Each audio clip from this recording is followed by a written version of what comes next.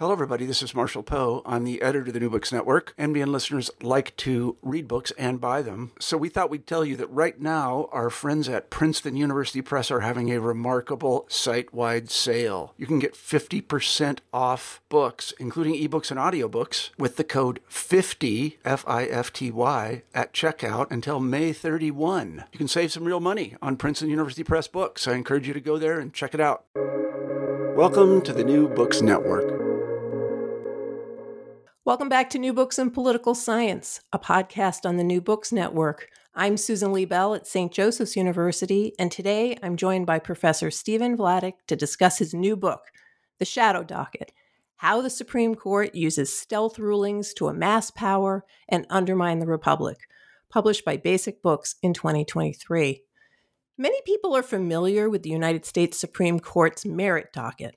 Each case follows detailed and professional proceedings that include formal written and oral arguments. The justices' decisions provide lengthy arguments and citations. They're freely available to the public, press, policymakers, lawmakers, judges, and scholars. When the Supreme Court overturned Roe v. Wade last year, they ruled publicly, and the press covered it extensively. But Professor Stephen Vladeck's new book highlights that 99% of the court's decisions are, quote, unseen, unsigned, and almost always unexplained, unquote, on the shadow docket. State and federal policies and constitutional rights are affected by decisions that the Supreme Court makes behind closed doors. There are no opinions, no citations, and often observers have little idea which justices supported the action. The term shadow docket was coined by law professor William Baude in 2015, and Professor Vladeck sees a recent, radical, and concerning shift in how the shadow docket has been deployed in recent years. His remarkable book traces the shadow docket's longer history to explain what is the shadow docket, where did it come from, and how the court has radically departed from past practice to decide more and more cases out of the public eye.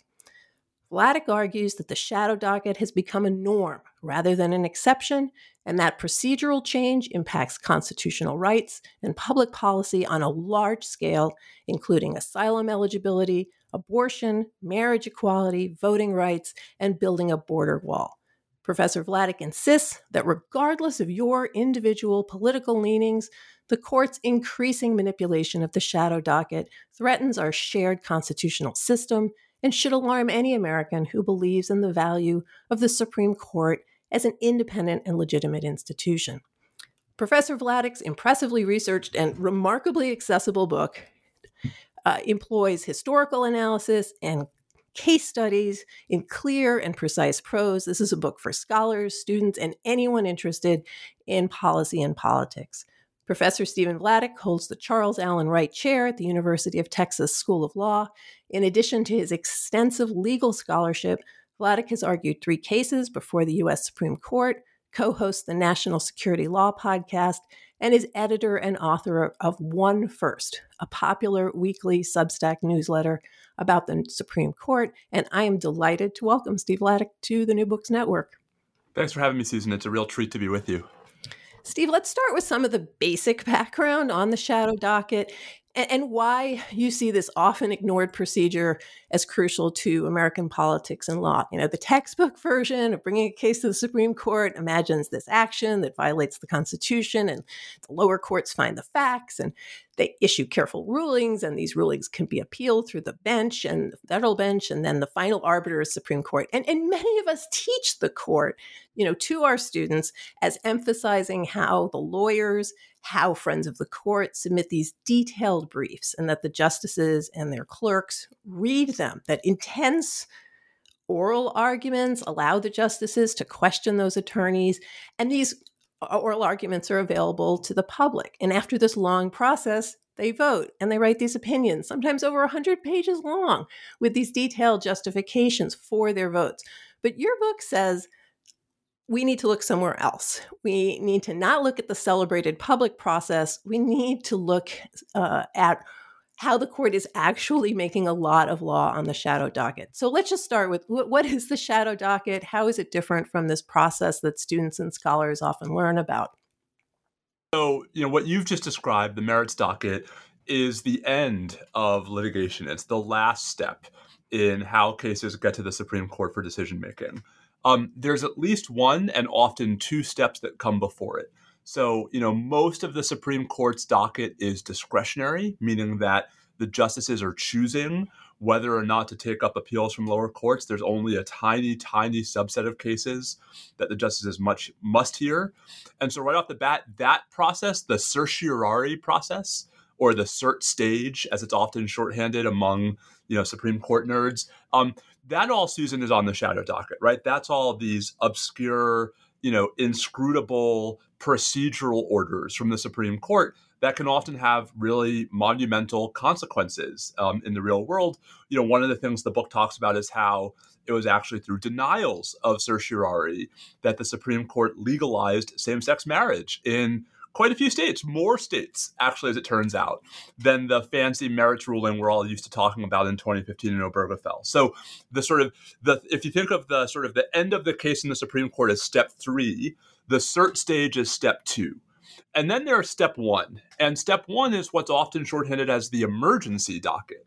And this is when we're not yet up to the full appeal being ready for the Supreme Court, but when a party that lost at a very, very preliminary stage in the lower court wants the status quo altered while they appeal, wants the status quo on their side. So if they're challenging a government policy, they want the policy blocked. Or if they're the government and a policy was blocked, they want it unblocked for the duration of the appeal. And those come to the Supreme Court as emergency applications. And, until really about 6 years ago, those were exceptionally rare. It's not that the court never had them. It's that they tended to only come up once in a blue moon outside of the more regular context of the death penalty, right? Outside of the flurry of last-minute applications the court always gets when someone is trying to block their execution. The shift, Susan, and what really impelled me to write the book is starting about 6 years ago. We saw the Supreme Court being asked to and agreeing to intervene at the emergency stage, at step 1, a lot more often than it ever had before in contexts with far broader real-world effects on all of us. And as the data set got larger, as there were more of these, in ways that looked really hard to rationalize as being based upon any neutral set of legal principles, as opposed to the partisan political preferences of the justices, where we had no opinions from the court to convince us that there were principles behind these decisions as opposed to politics. Throughout the book, and this is an exceptionally well-researched book. This is the kind of book that if you're a scholar and you go through the footnotes, you will recognize literature from multiple fields and primary documents. I mean, this is in the weeds. But in the text, and I mean that anyone should be giving this book as a gift to any person who really cares about politics. You don't have to read the footnotes to get everything you need out of this book, I think. Again, unless you're a scholar. But throughout the text, you always come back to the real world significance of this procedure. And you've mentioned Obergefell, but I want you to go into the weeds just a little bit more on any case you want. It could be what you just wrote about with Leah Littman and the Washington Post on Voting Rights Act, but how people can understand how it is that this discretionary moment can stop law from going forward or allow something to go forward that a lower court has already said is unconstitutional. Sure. I mean, so, I think the recent Alabama redistricting case is a great example of this because as we're recording, it's recently in the news.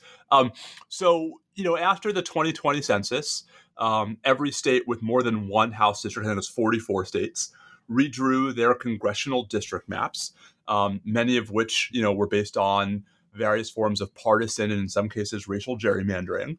And in a number of states, those maps were challenged by voters on the ground that they violated the Voting Rights Act, that especially in southern states, that the legislatures had drawn these districts in a way to dilute the electoral power of minority and especially Black voters. And Alabama was like the front lines for this. So Alabama has 7 House seats. And in the maps that were drawn by the legislature in early 2022. There was one so-called majority-minority district into which the legislature had packed most of the Black population of Alabama, even though 27% of Alabama's population is Black, which suggests, at least 2 out of 7 if we're doing the math. So what's remarkable about that case is that there was a Voting Rights Act challenge. 2 different lower courts sided with the challengers and issued injunctions requiring Alabama to redraw its maps. And Susan, to redraw the maps to create a second minority opportunity district, a second district that would probably have been a majority minority district. I think it's not speaking out of school, given historical voting patterns in Alabama, to think that second seat would have been a safe Democratic seat as opposed to a safe Republican seat.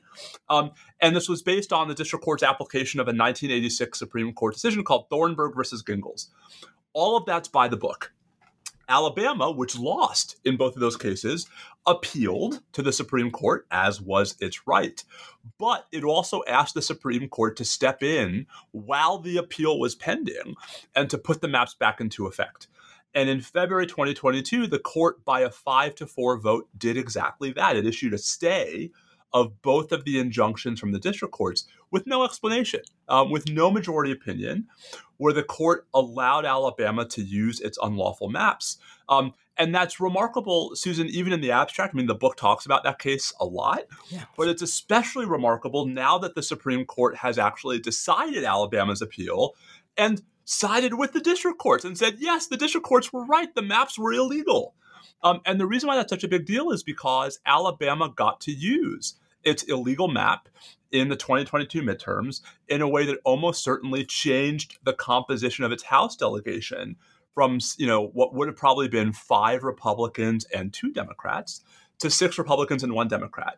We'll play this out, right? There's another case from Louisiana just a couple months later where the same thing happens. Lower courts block Louisiana's map, tell Louisiana to redraw the map, and the Supreme Court puts the map back into effect.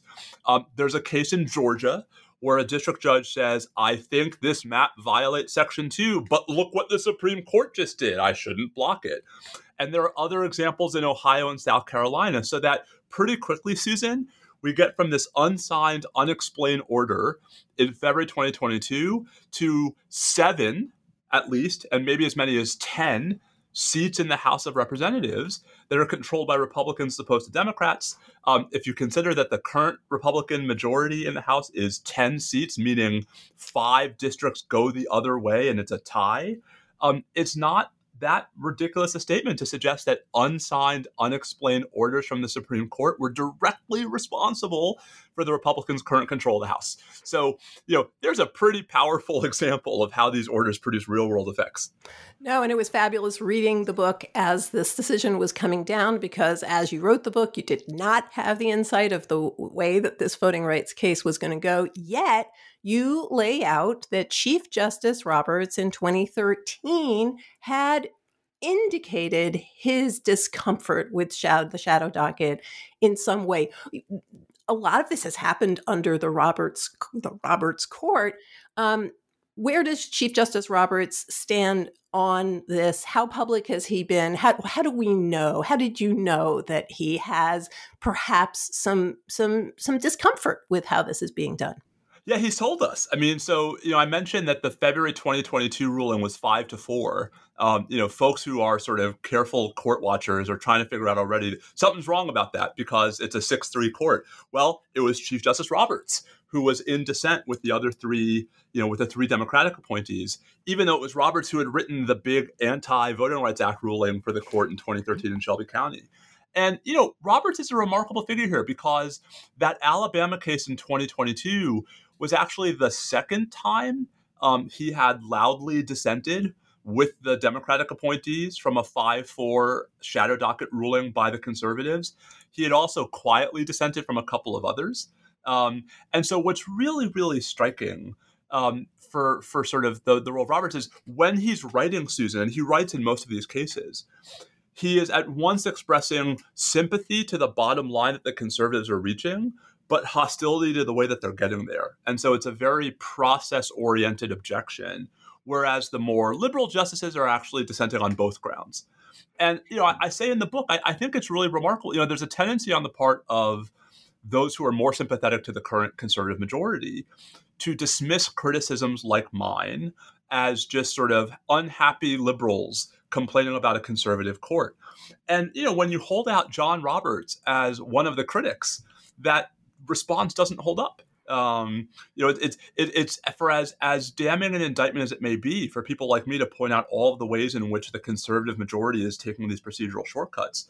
I think it actually hits a lot harder coming from John Roberts. And, he hasn't always been dissenting in these cases, but Susan, when he has, it's been for the same reasons, that he just doesn't think this is the way the court should be using these emergency applications. Well, and William Bowd, who coined the term shadow docket, is no liberal. He's a conservative who also finds this disturbing. And I think one of the things that you do very, very well in this book is separate Chief Justice Roberts' remarkable conservatism from his feelings about procedure, because they're two different things. And sometimes in the press, they get mixed up as that he's a moderate. He's never a moderate, I don't think, on anything. But what he is focused on precedent and on procedure. And that is what would mean that he would do something slightly different in Dobbs, for example, than somebody like Justice Alito. Well, and his first big dissent in this context was in the SB 8 case, the Texas abortion ban case, where he was also, where he wrote separately to say, I have grave concerns about this Texas law that we should not be, allowing to go into effect just based on the wacky posture in which it comes to us. So, I guess I wrote this book hoping to appeal not just to folks who are already predisposed to be suspicious of the current court.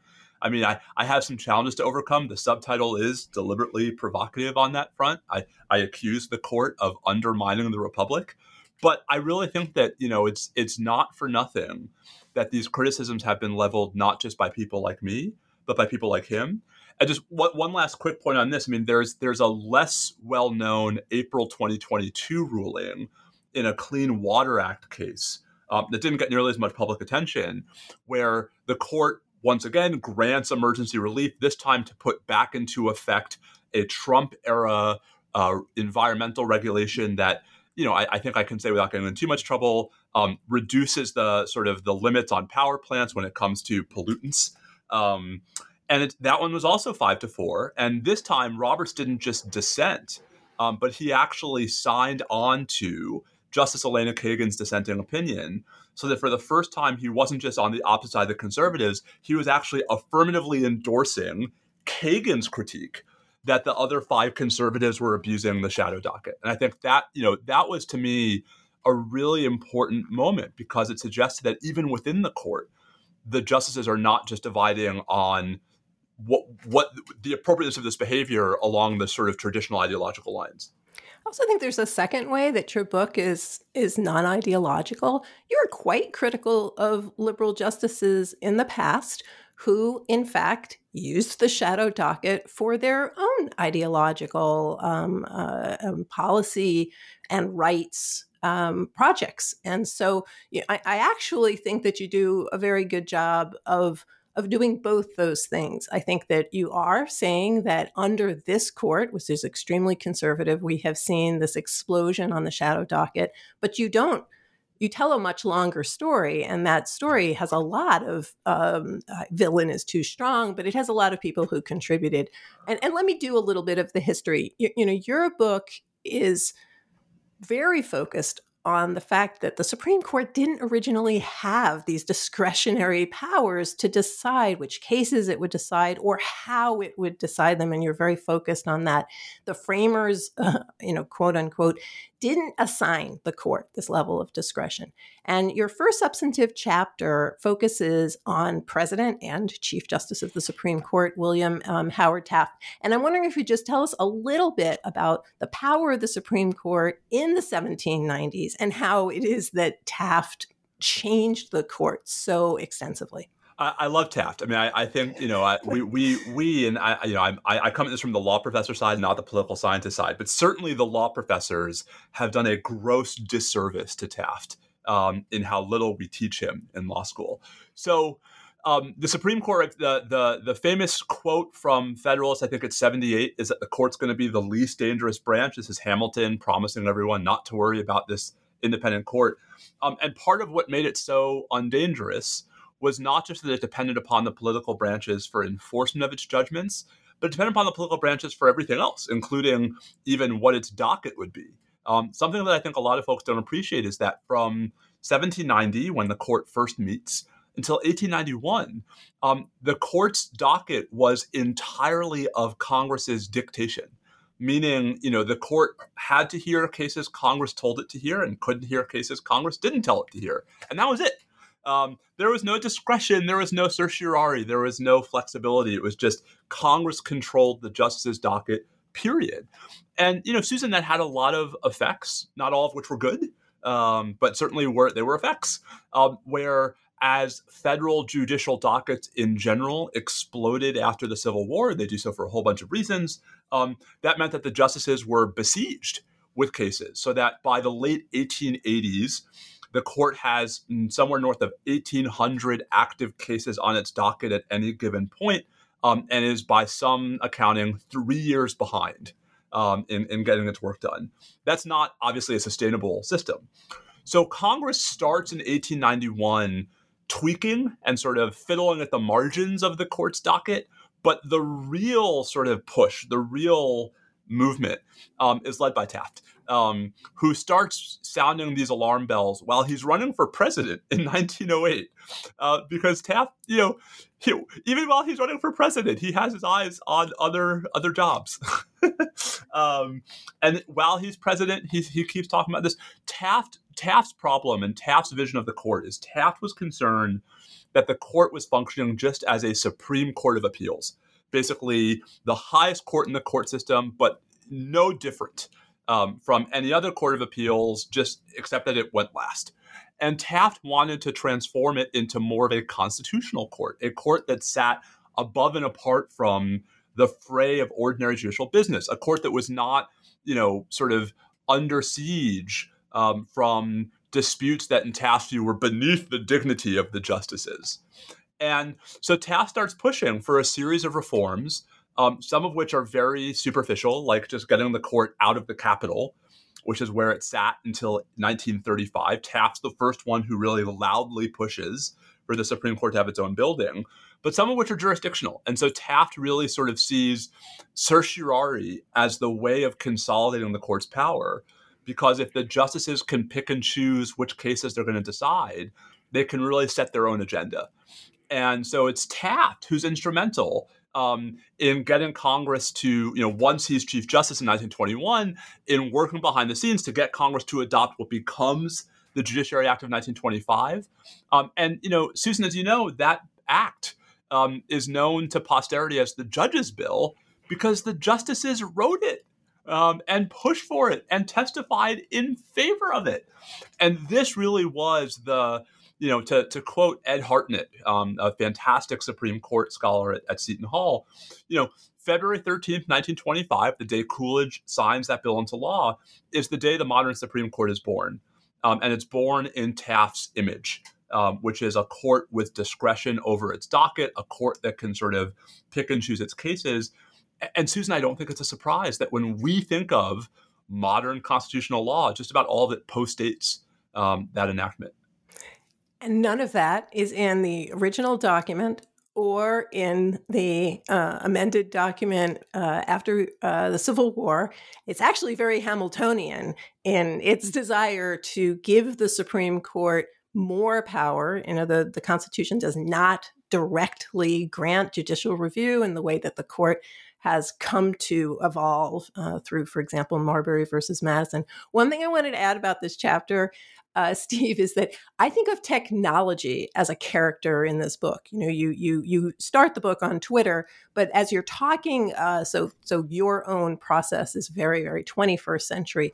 But part of what you trace in this chapter is that these justices cannot email things to each other. They cannot talk to each other on the telephone. Sometimes they're unreachable. People are going to remote places to hand people documents. So this is kind of part and parcel of the shift to modernity that they're dealing with. And I love the way technology plays the role throughout the book. And technology and frankly, Susan, architecture. I mean, right? I mean, Taft was obsessed with the significance of getting the court out of the Capitol, not just sort of physically, but metaphorically. Right? Because from his perspective, having a court in its own building would be the most powerful, visible symbol of its independence, compared to, depending upon Congress to keep the lights on and the water running. And so, yeah, I mean, I think, it's chapter one, the sort of the Taft chapter. I really, really had fun writing it because I think it's a history that only a few people really, really know. And I think it actually puts the modern court and some of the debates we're having today about the court into such important historical context, just to say, listen, whether you like what Taft was pushing for or not, and there's room for debate on that, let's at least all, accept that this is a modern innovation, that this was not the court that the Judiciary Act of 1789 created. It was not the court that we had for the better part of 135 years. And so, that's not to say it's bad. It's just to say that, as we think about conversations about court reform today, we ought not lose sight of the fact that the court as it exists today is much more in Taft's image than in John Marshall's, or John Jay's, or James Madison's, and that's an important part of the story. And you don't hit this over the head in the book, the reader's head in the book, but we're in the midst of a conversation about originalism and tradition. And where do we begin tradition? And I think one of the points that you make very, very well in the book is that if you begin tradition with 1789, then we should be talking about the court very differently than if we begin with 1891.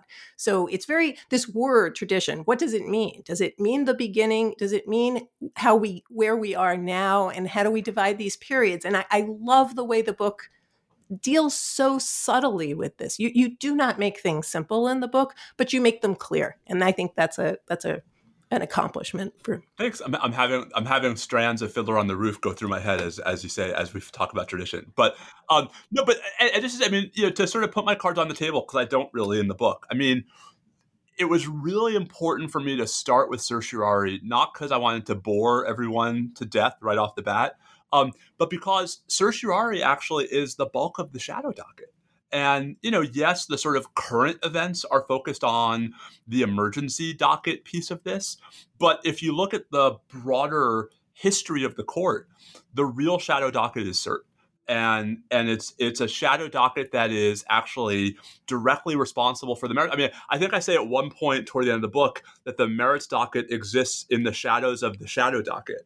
And, helping folks understand how that happened. Like, even the merits docket is contingent upon all of the strategic and tactical behavior that now gets baked into the certiorari process because of how this has all evolved since 1925. And this is essential as people are talking about court reform, and I do not think that this was part of the conversation. So this book is important for anybody who is rethinking how many justices, how many courts, how can we change things. This really backs everybody up to see which are the components. Another one that you highlight, and this was a chapter that I learned a ton from, had to do with the Solicitor General. I teach the court to undergraduates. I have never thought about the Solicitor General as the 10th justice, but you do. And just briefly explain who the Solicitor General is, who appoints them, whom do they serve, and have we always had one? You tell a fascinating story about 2017 and the Trump administration and the Solicitor General, but start with who this person is, when did they come about, and then, why does this matter? And it's such a fascinating contrast between political scientists and law professors, right? Because, it wouldn't occur to me to not teach the Solicitor General, but I could see how in a political science-oriented approach, they're less important, right? So this again, I got to tell some founding era history too, right? So the Attorney General is created by the Judiciary Act of 1789, not a Department of Justice, right? There was no DOJ until 1870, something I think a lot of people don't realize. And part of that's a reflection of, the founders, I think, ambivalence about an attorney general, that, the sort of, as opposed to the so-called great departments of treasury and war and foreign affairs, which become state, the founders weren't really sure what the attorney general was going to do. And so at the beginning, they only give him two jobs. One is providing legal advice to, quote, the government, unquote, a beautifully vague term that seems to mean everybody. And the other is representing the United States in the Supreme Court, but Susan, not the lower federal courts, where it's actually up to the local U.S. attorney to do the job. This means, right, the Section 30, whatever it is, of the Judiciary Act of 1789 actually uses passive voice to refer to who's going to appoint the attorney general because they couldn't decide. I love that part of the book. I just want to say I'll be using it because I'm always telling people not to use the passive voice and giving them examples. This is an excellent one, so thank you for that. And here's a deliberate use of passive voice for its purpose, which is to obscure responsibility. So, the attorney general sort of doesn't have a staff until the 1820s, doesn't have an office until his job is so inconsequential. By the 1860s, again, partly because of the explosion in litigation precipitated by the massive shifts in the structure and powers of the federal government during and after the Civil War, there's now a felt need for a Department of Justice. And so as part of the 1870 statute that creates the department, of which the Attorney General is the titular head, the statute actually creates a new position called the Solicitor General, and takes what was one of the Attorney General's two responsibilities, representing the United States before the Supreme Court, and gives it to the SG. And the Solicitor General is going to be appointed by the president. Now we're actually being clear about this. But, Susan, what's remarkable about that is the statute in 1870 is just as vague as the 1789 Act was about who the SG's client is. And historically, this has led to a series of fascinating debates about the Solicitor General's job. Like, does the Solicitor General represent the United States, or does the Solicitor General represent the current president? In most cases, that's a distinction without a difference. But in the cases in which that distinction matters, it matters a heck of a lot. And so you have, at least until really the last, 25 years, you have a tradition of solicitors general taking the view that their client is the United States, not the president, even though they serve at the president's pleasure and can be fired by the president for doing anything the president doesn't like. And that, I'm going to get the quote not quite right, but that justice is done whenever the United States is, whenever the people of the United States are properly represented, even if the SG happens to lose that particular case. And the mentality there is that the Solicitor General has institutional responsibilities to the court that, sort of don't make it a purely executive office where it's not the SG's job to do whatever's in the best short-term political interests of the president, but rather to do what's in the best long-term interests of the institution of justice as it is.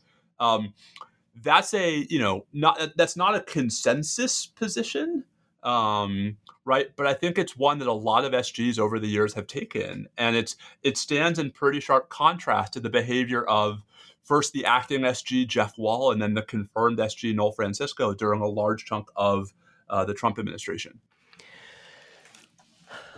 You've drawn this kind of through line where these sort of changes happen over time, partly because the government itself changes, executive power changes, congressional power changes, the Constitution changes, the court begins to, as you say, be overwhelmed, and as well as some of the other federal courts.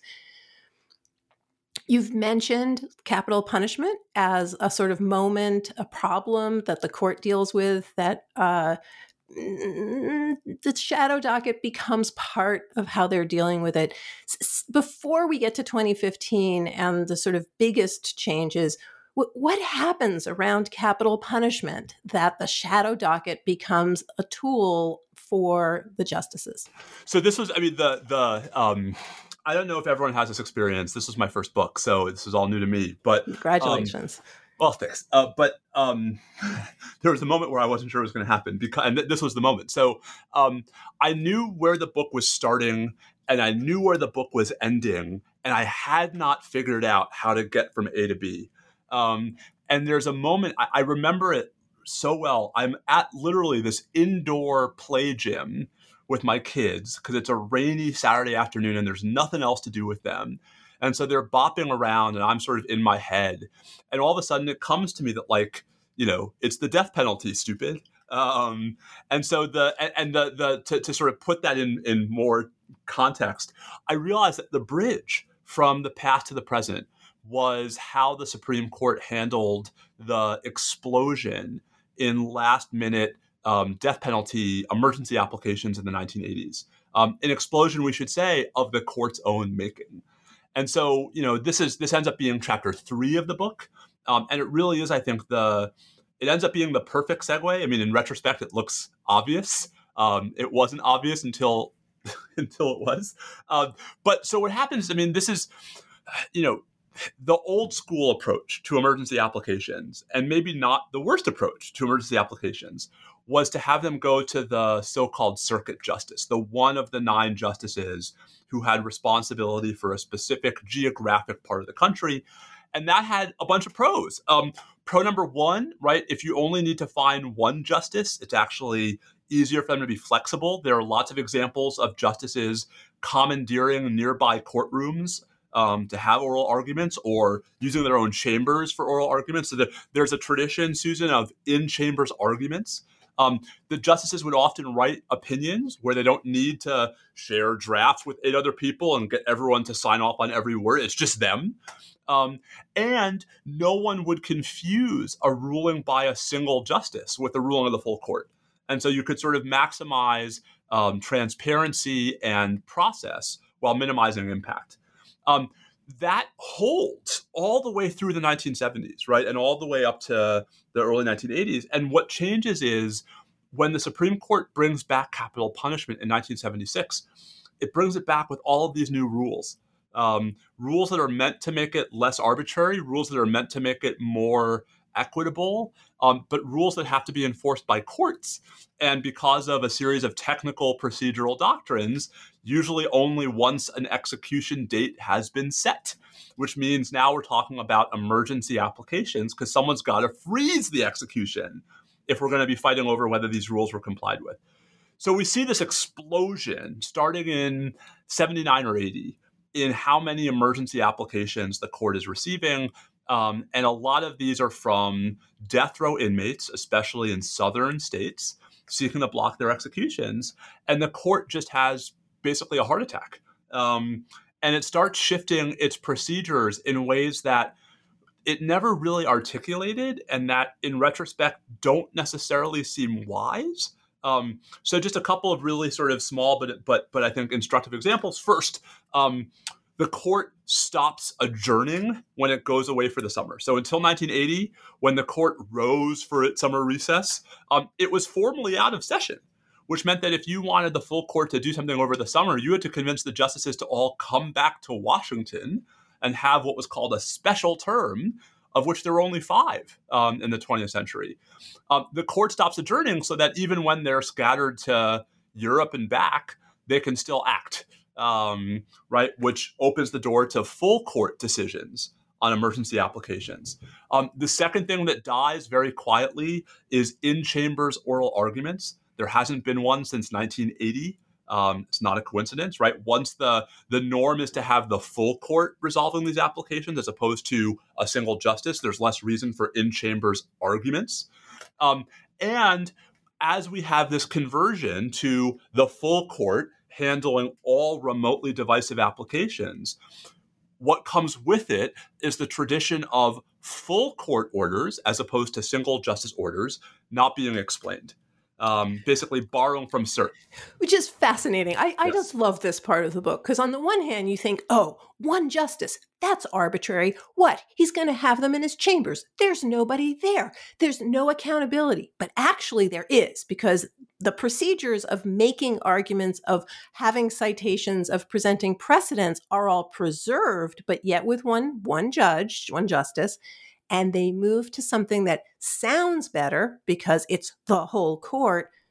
But there's worse. absolutely none of that exchange and not that parallel process that is at the heart of Supreme Court, or we think of as the heart of Supreme Court argument. And what's fascinating about it is this all happens, not under the literal cover of darkness, but it all happens without any public acknowledgement. I mean, the court doesn't even formally acknowledge that its rules changed for adjournment until 1990. And, you can understand maybe why you have some pretty, staunch opponents to capital punishment on that court. You have Justice Brennan, you have, Justice Thurgood Marshall, right? And so maybe the other justices are worried about giving Brennan and Marshall the power to basically stop executions in 2/9 of the country. But it comes with costs. And, those costs are borne in the short term entirely in the death penalty context, where no one notices, because everyone assumes that, to borrow the court's own phraseology, death is different.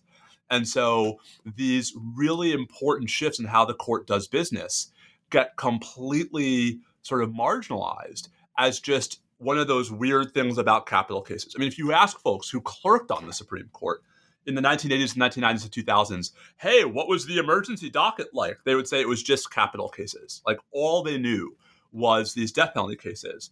And what that means is, one, there's never a reckoning about whether these changes were a good idea. But two, it also means that the court starts institutionalizing these pathologies so that when, cases start coming along in droves in the mid-2010s, that are asking the court to sort of use these pathologies in new contexts, the pathologies seem familiar.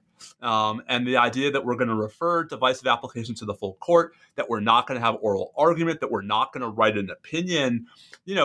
Justice Alito can stand up and give a speech at Notre Dame Law School where he says, this is what we've always done, because at least if you look at how the court handled death penalty cases starting in 1980, he's right. And that's why this chapter was so important for me, because it filled in not just the missing time period, Susan, but it filled in the move, how we got from the circuit justice model, the deeply imperfect, but actually usefully imperfect circuit justice model of the pre-1980 court to the model of today, and to why the model of today has at its core full court decisions without opinions and without argument. What's so interesting about Justice Alito's comment is that to suggest that our tradition begins in 1980 is something that he would reject in terms of abortion, in terms of guns, in terms of voting. But yet, this is the line that he draws. And I think, again, it points to this arbitrary way in which many people who talk about the court use this word tradition, which they hope will have a purchase on people that will be the reason without a reason. It is tradition. And it, I think, just signals to all of us how careful we have to be. And I think that's one of the great contributions of this book, in addition to all of the specifics that you're revealing about procedure and the shadow docket. So the book, as you say, and it's nice to hear the story about how you came up with the middle, is highlighting a continuity that the shadow docket, it doesn't come about all at once. It's a result of a series of decisions, and we're not covering them all because this is a complicated book and this is a podcast. But over 2 centuries, this happens. But you are also insisting that something very special happens, such that by the time we get to 2023, we see an explosion. And you think that there was a real radical shift, and you identify roughly 2015 as when it takes place. So what happened in 2015? And also, we haven't talked about, the fact that you started tweeting about this, and then you came to write this book. But, what drew your attention to this, and what is the this about what happens in 2015? So, for as long as I've been a law professor, I've been a nerdy Supreme Court watcher. You mentioned in the intro, I'm both a Supreme Court practitioner and coverage person. And so I've always been fascinated in not just what the Supreme Court does, but how it does it. The sort of the more technical, obscure features of the traditions, actually, if you will, of the Supreme Court. So it's a very tradition-laden institution. And so, starting Will Bode wrote his paper, coining the term in 2015. There are some scattershot examples of really high-profile rulings on emergency applications in 15 and 16. And then we have President Trump come to office, which brings, which occasions this remarkable uptick in the requests for the court to intervene through emergency applications in non-traditional spaces, right, outside of the death penalty, where, Trump is subject to all of these so-called nationwide injunctions against various of his policies by lower courts. And while he appeals those rulings, he also wants to be able to carry the policies into effect. And so this leads to a huge uptick in how often the government asks the Supreme Court for stays of these injunctions pending appeal. And Susan, that starts in the summer of 2017 with the travel ban.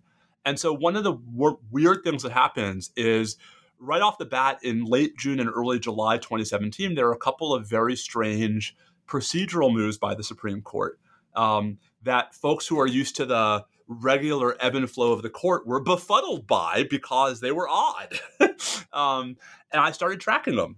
And for a while, all I was doing was just tracking them. Like, it was no, normative content. It was just descriptive because it wasn't what we normally track when we track the Supreme Court. And then the more this was happening and the more that the Trump administration was asking the court to intervene and the more that the court was agreeing to intervene, that's when it started to seem to me like it was worth trying to figure out, is this new? Is this different? When did this start? And what's the historical baseline for it? And so, it's really probably, the first sort of organized thing I ever wrote about this was for the Harvard Law Review. I was solicited to write about the court for the Harvard Law Review's annual Supreme Court issue, looking back at the court's October 2018 term, so the 18-19 term. And by that point, we'd seen enough of these that it looked like something weird was happening. And when I tried to sort of reverse engineer the weirdness, a big part of it starts with these doctrinal shifts in how a couple of the justices think about irreparable harm, basically one of the prerequisites for emergency relief, that start showing up in opinions really in the early 2010s and the mid 2010s. And so the sort of the case law story is there. It doesn't start out of the blue in 2017. There were these weird movements in 2012, 2013, 2014, but there weren't enough cases for the movements to be visible. And it's only when Trump comes to the fore with, it's only when you get all these cases that now you have a body of decisions in which the movements become more visible.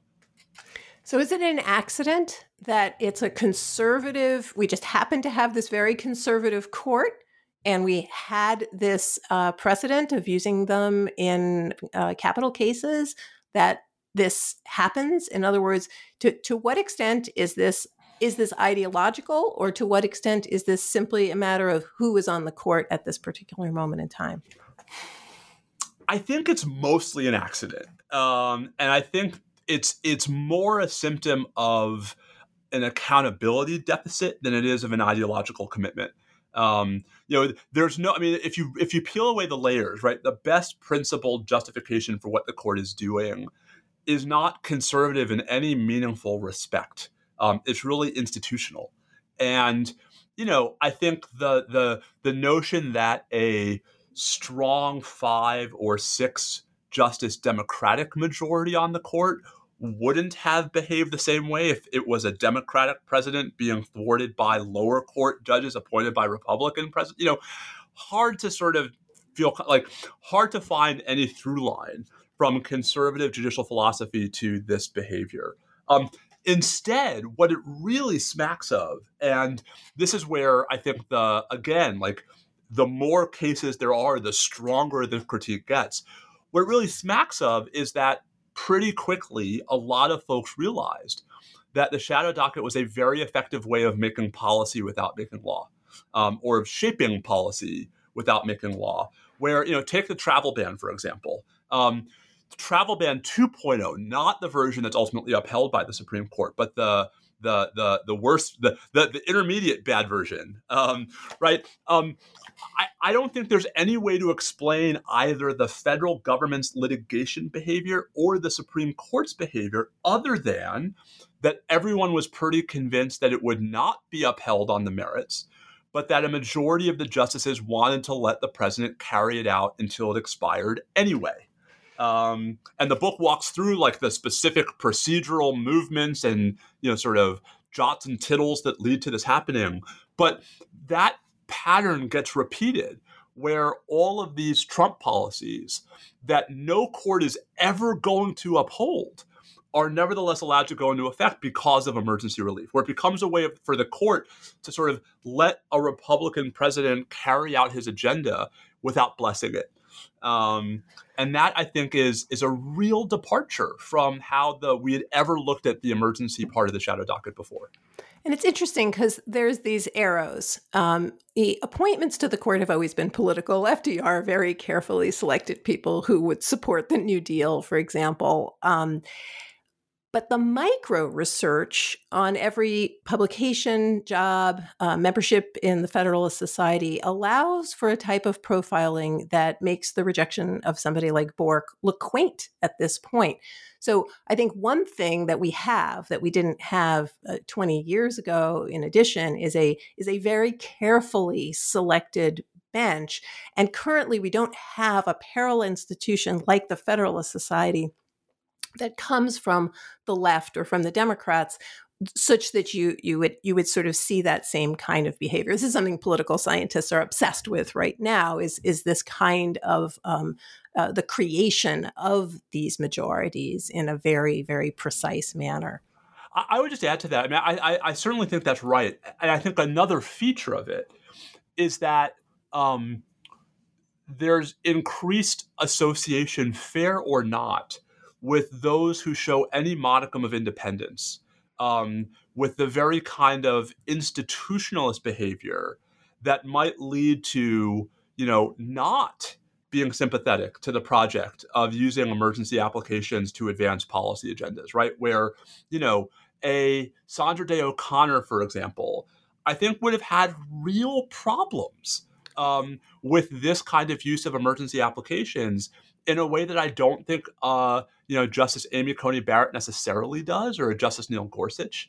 And, that's, I think, again, it's not about ideology as such.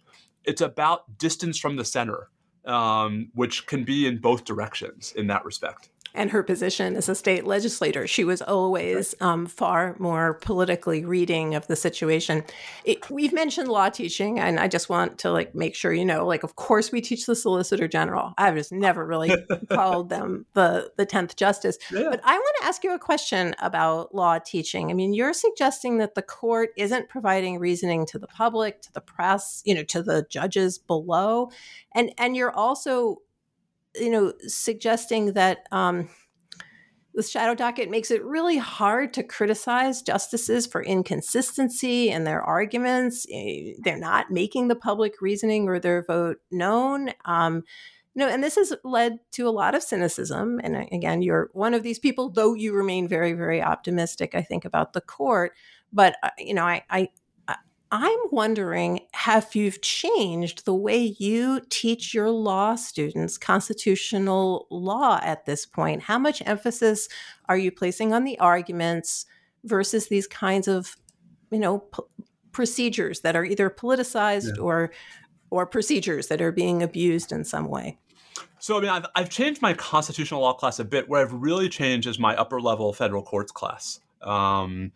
Federal courts is really it's often called the organic chemistry of law school. I think that's a bit unfair, right?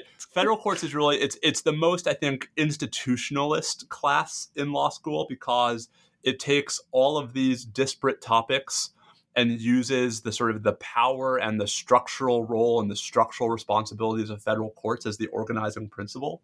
And as I've written the book, I have changed my syllabus a lot to really make a much bigger deal out of the court's institutional role, to make a much bigger deal out of the sort of the shape and structure of the court's docket. And I think to give the justices a lot more agency in how much they are responsible for setting the terms of the decisions that we're used to reading in our other law school classes. And Susan, I should say, not because I'm trying to be cynical, but rather because I think it is really important context for assessing the sort of the merits and demerits of the court's behavior, where, the story I want to tell my students is that for as outraged as many of them are about, for example, Dobbs and Bruin, that is the court behaving as a court, versus the myriad ways in which I actually think the court is much more open to criticism for behaving in ways that are arrogations of judicial power, even if they're not as immediately controversial and directly impactful. Where I'd like to end has to do with cynicism versus optimism. I mean, this is a book that is, presenting history in, I think an even-handed way, using a lot of evidence. You have a concern. There's just no doubt, and you make that very, very clear. And throughout the book, you emphasize your concern with legitimacy. And we know that the Gallup, Pew polls, they all show that Americans have less and less confidence in the Supreme Court, and they believe the court is functioning politically rather than juridically. So, we have a potential existential problem with our democracy, in particular when the Supreme Court is also deciding issues that involve the vote. So then, as you pointed out earlier, because of the shadow docket, because these cases didn't go forward, it is possible that the midterm elections ended differently than they would have. That is a moment of crisis, specifically in a multiracial democracy that is changing and moving, and the legitimacy of the country depends upon people being able to exercise their votes. Okay, so you're very concerned with legitimacy. You're concerned that this court be thought of negatively and people to dismiss it. You love the Supreme Court. Like I think you're somebody criticizing because you love this. So, as if you could wave the wand and get us where we should be, what is it that we should be thinking about? With the we meaning perhaps we the people, the Congress, law professors. What should happen? How do, in your conclusion, you call it bringing the Supreme Court out of the shadows? I think there are two things. Obviously, the first is everyone should read the book. No, but I mean the first is I want to change how we talk about the court, and I really, really want to get us out of what I think is a trap of viewing the court as the sum of its merits decisions, because I think that both radically undervalues how much power the court has, and it radically distorts the institutional pieces of the conversation that I think might not divide us quite so directly along partisan and ideological lines as obviously the merits cases will. So the first thing is, if I could wave my magic wand, I would change how we all talk about and teach the Supreme Court, so that the merits decisions are obviously part of it, but they're taught as part of this broader story about the institution. And then the second thing related to that is I would, use my magic wand to get Congress off of its butt, and to remind Congress that it's not just its, power, but its obligation to exert institutional leverage over the other branches of government. I mean, back to the Federalists for a second, right? Ambition must be made to counteract ambition. And there's plenty of ambition in the court right now, and there's plenty of ambition in the executive branch, but there's no institutional ambition in Congress whatsoever. Democrats are mostly pushing back when there's a Republican president. Republicans are only pushing back when there's a Democratic president. And the result is a court that is as unaccountable as it has ever been. We've had, Susan, in prior points in the court's history, a solid conservative majority. We've had a run of decisions that were deeply unpopular. That's not what's unique about the moment we're in. What's unique is that this court is doing whatever the heck it wants and is not remotely beholden to anybody else. And so my hope is that these two things are connected, that the more we talk about the court in institutional terms and the more we're not just, I like this ruling and I don't like that ruling, the more we realize how the absence of Congress is actually leading to an unsustainable power imbalance when it comes to how we are dividing powers within the federal government today. Well, Steve, I am so thrilled that you wrote this book. I've enjoyed your public-facing comments on Twitter, but the book is truly phenomenal. And as I said, accessible to all readers. This is something that can be assigned to undergraduates, graduate students, law students. It's something that you can give to a relative. It's something that you can also use in your research. It will change how, for those of you who are specialists, as I am, it will change things. You will have to tweak things that you have said in your publications and maybe want them back. Steve, thank you so much for joining us on New Books in Political Science. The book is The Shadow Docket: How the Supreme Court Uses Stealth Rulings to Amass Power and Undermine the Republic, published by Basic Books in 2023. Thanks, Susan. Great to be with you.